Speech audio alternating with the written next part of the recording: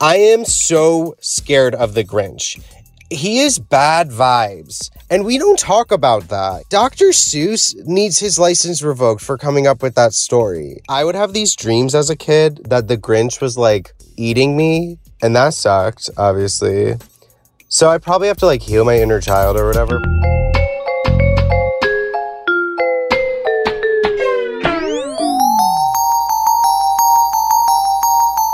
Welcome to Your Weirdest Fears. I'm your host, Larry Mullins. Dr. Seuss, How the Grinch Stole Christmas, turned 65 this year, and while time is said to heal all wounds, some people, like the person we just heard, cannot shake the character and have even come to believe that he's going to come for them, despite having a change of heart at the end of that story. Why does the Grinch still get such a bad rap? Our big question today. And our expert, Dr. Philip Nell, has a couple of theories. In addition to being the director of the English department in children's literature over at Kansas State, he's also somewhat of a Dr. Seuss expert. I love him already. I love Dr. Seuss as a kid. Dr. Nell, you think the Grinch is scary? Well, I didn't think the Grinch was scary, but I can understand why people might. He is, after all, green. And, I think a lot of people meet the Grinch via the television special, which the voice is provided by Boris Karloff, right? Who is the voice of Frankenstein's monster. You opened the door to this, right? Can I do it? You're a mean one, Mr. Grinch. I think that's why my voice ended up this low, because I used to practice Mr. Grinch. So you heard the person who called in. Is this the first instance where an adult was this worried still about the Grinch? I don't know if it's the first. It's new to me. Freud said that we are afraid of the uncanny, which is something that leads back to what is old and familiar. And so what Freud said is, when you're a kid, you have these fluid boundaries between what is live and dead. You're happy if the doll talks to you. That's just so much fun. Whereas an adult, if a doll sits up and talks, you freak out. According to Freud, that's because, when you're a kid, you sort all this out. You repress all this stuff, inanimate things coming to life and all that. But then if you hit that as an adult, it's a return of the repressed, and it frightens you.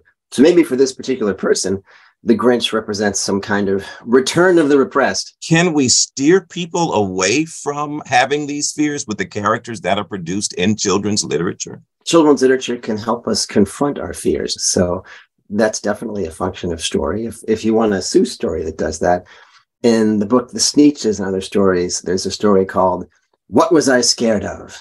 Ooh. And in it, the main character goes on these nighttime walks and sees a pair of pants with nobody inside them, and that freaks him out, understandably. By the end of the story, he discovers that he and the pair of pants were both scared of each other, and they become friends because he confronts this fear. The Grinch story is not really so much about fear. It's more about the sort of moral conversion that he undergoes at the end of the story. Right. Plus, the Grinch never wore any pants. So there we go.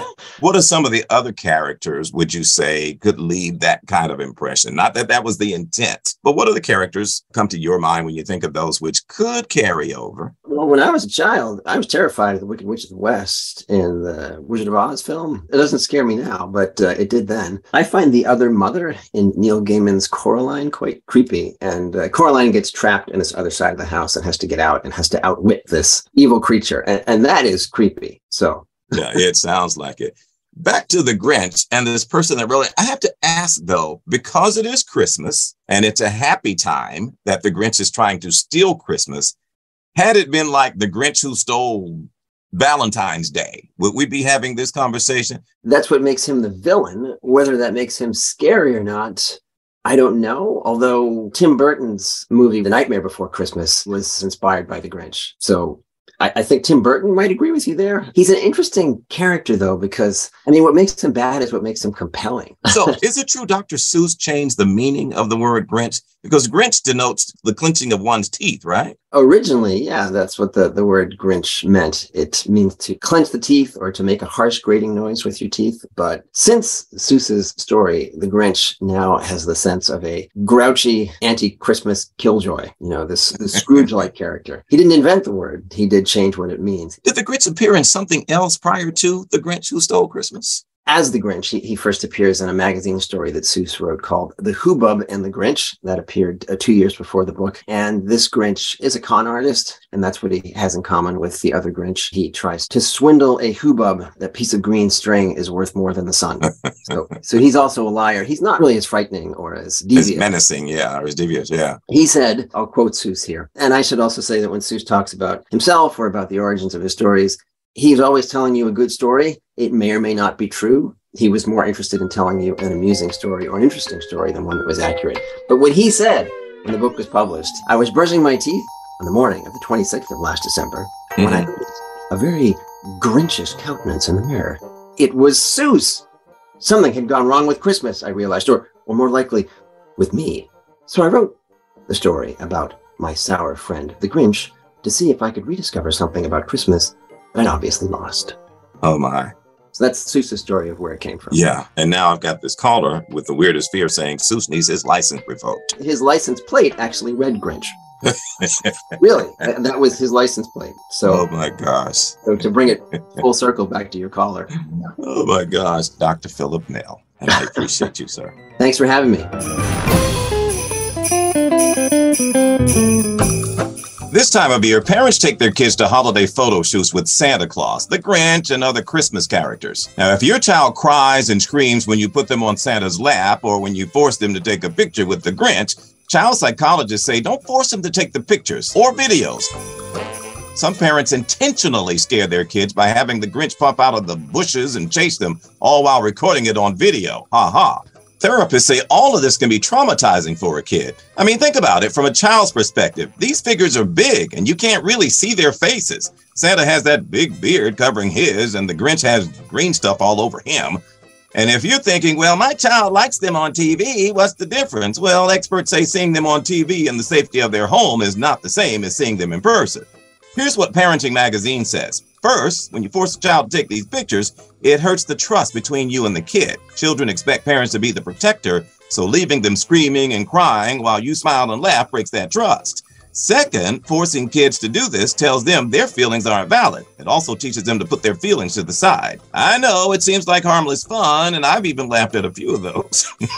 But children are too young to understand what's happening. So while the adults are laughing, in a child's mind, they're fighting for their lives. This increases the risk for nightmares, anxiety, and PTSD. Same thing goes for the Easter Bunny. In fact, I will almost guarantee that come this spring, we're going to get a fear from somebody who has a fear of rabbits.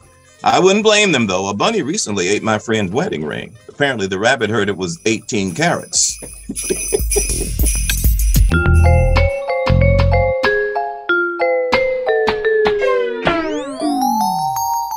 And thank you so much, everybody, for listening to Your Weirdest Fears.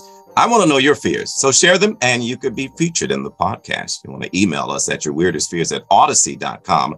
That's yourweirdestfears@odyssey.com. You can also send it to us, of course, on social. Pull out your phone and tap the episode description, and you'll find all the ways you can send us what you are afraid of. The Grinch. Ooh, can I do it one more time? You're a mean one, Mr. Grinch. Oh, I love that. If you're enjoying the show, please rate, please review, please subscribe to us. You can find us on an Odyssey app or wherever you get your pod. Your Weirdest Fears is a production of 1010 Wins and WCBS News Radio 880. Special thanks to producers Jill Webb and Dempsey Palat. Andy Egan Thorpe is our audio engineer right there. Femi Redwood is the managing producer of podcast. And I'm your host, Larry Mullins. Thanks for listening.